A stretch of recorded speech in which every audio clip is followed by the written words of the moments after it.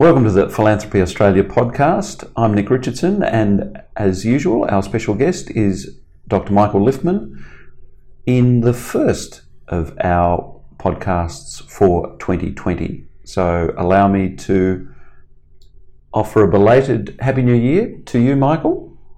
Thank you, Nick. Happy New Year to you and anyone who happens to be listening. Excellent, thank you. So one of the things, of course, that's been in the news so much and has been such a devastating start to 2020 has been the bushfires across Australia.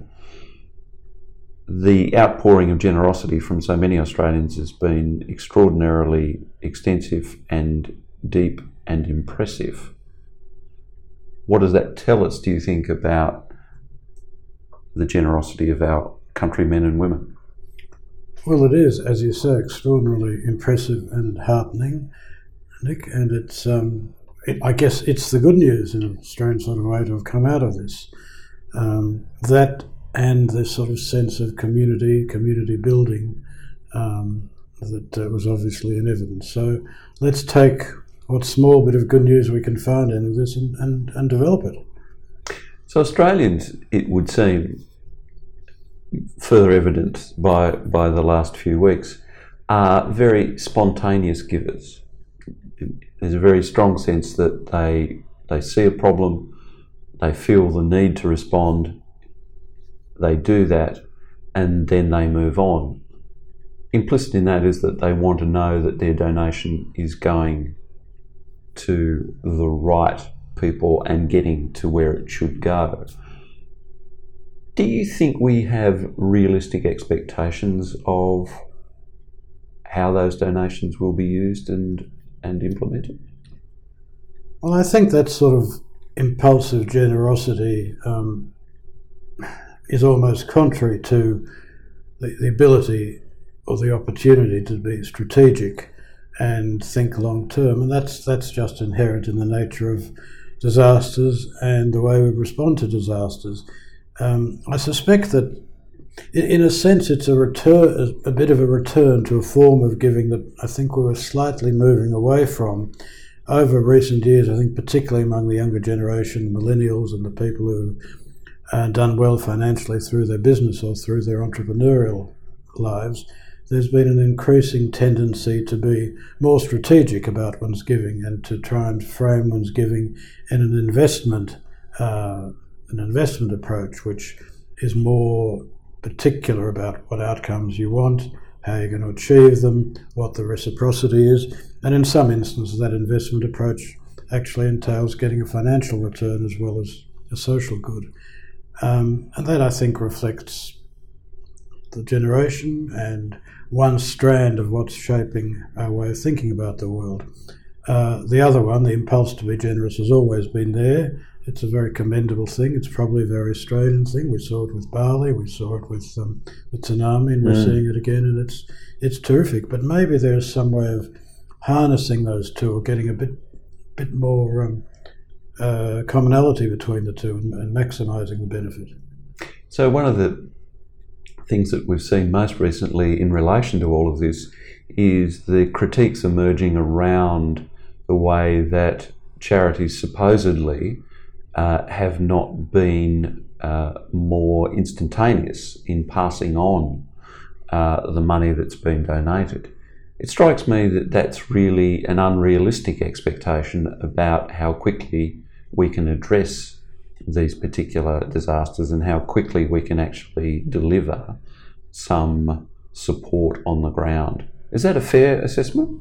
I think it is, and I think it's a bit unfair to criticise the charities that haven't immediately spent the money, partly because it's just not possible to do that in a coordinated, strategic, sensible way in such a short time, and partly also because I think we've learnt from past disasters that you really do need to factor in the short-term and the mid-term and the long-term needs. I recall well, and I'm sure many other people do too, it was either the tsunami or the Bali, I'm not sure which, but it doesn't matter.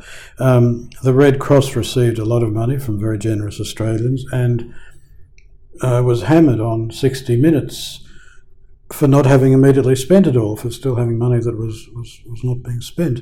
And I think it was Martine Letts at the time, the CEO, offered the defence that they realised that there are going to be long-term needs, that there are going to be children who lost limbs in the earthquake and who will need new prosthetics in 5 or 10 years' time. And the Red Cross was aware of this and was keeping money aside for that. Or kids who will need scholarships to go to university in 20 years' time or whatever.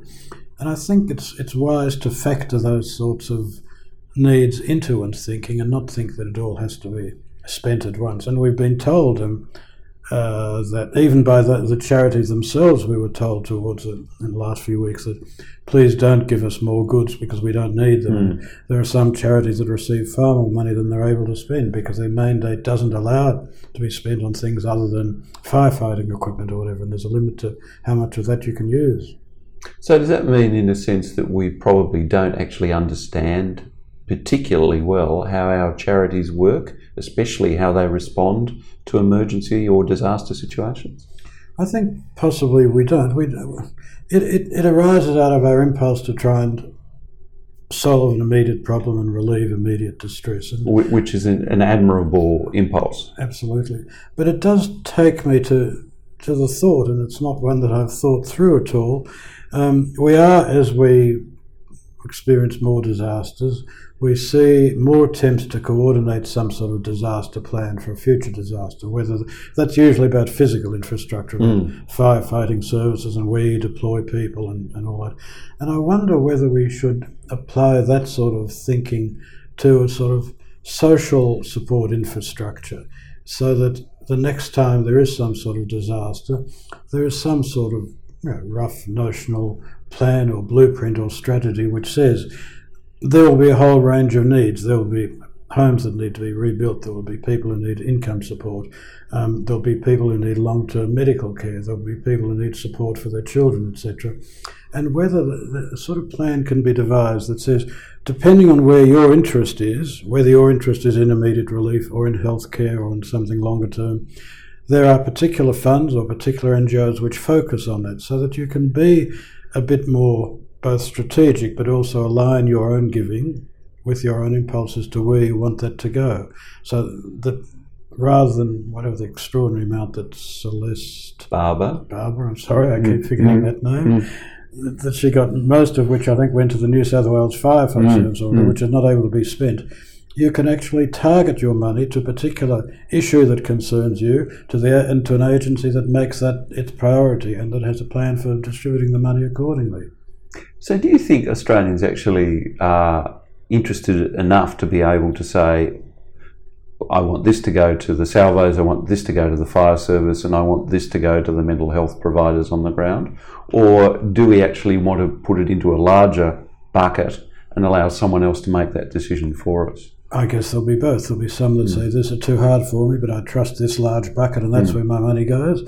But there'll be lots of others who say, look, I would have been pleased to be able to be more targeted in my giving, particularly having read that the last disaster wasn't as strategic as it could have been. So I think both should be available, but I certainly think that if some sort of social infrastructure disaster plan were developed and received a bit of publicity and promoted in such a way that it wasn't too complex or difficult for people to understand, I think people would respond to it.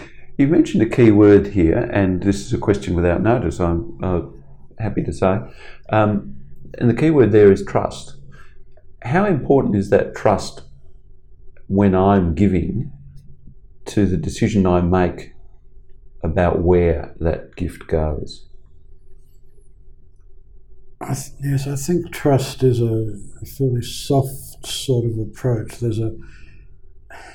We're fairly uncritical about our trust with regard to the non-government sector, and that's probably a good thing.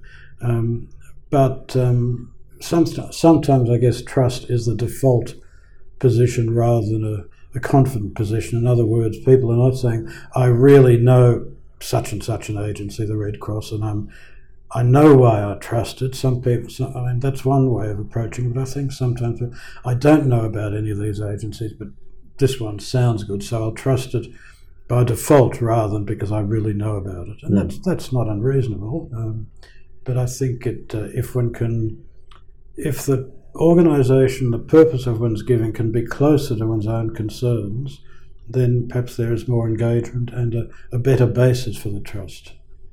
So what we've seen in recent days about some of the criticism, some of it quite misplaced, but does that have an impact on those charities for future donations, do you think? One would hope so. I recall again during one of those early disasters being very impressed with Médecins Sans Frontières, Doctors Without Borders. It's the only one of those major development organisations that I recall saying, don't give us any more money because we cannot spend it. Now, I would have great trust in an organisation that was prepared to say that, or in an organisation that said, look, we're not able to spend the money the way you would like us to because our mandate or our expertise is somewhere else. So I think the trust can be built up in that way. It's not a matter of trust as against dishonesty or something dodgy. It's a matter of trust in terms of better focus for what's being done and how the money is being spent. So is that why you had greater trust in the Doctors Without Borders, because they were honest about what their requirements? Absolutely, yes. And that they couldn't spend more money because of whatever infrastructure or other limitations they had. It strikes me that part of the issue here has been the amazing response, and I think it might well have caught several charities certainly by surprise at that very spontaneous and extensive outpouring by Australians. Do charities themselves perhaps need to be a bit more prepared in that sense?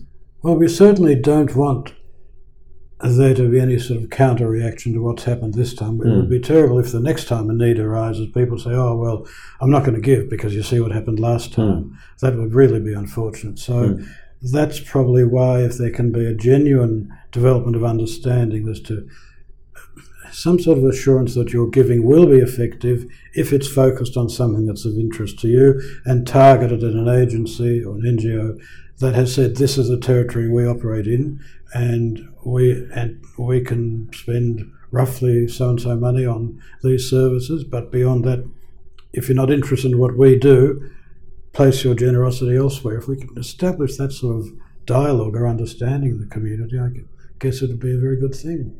I think it is. It's a very interesting idea. Michael Liffman, thank you for your time in our Philanthropy Australia podcast today. Thank you, Nick.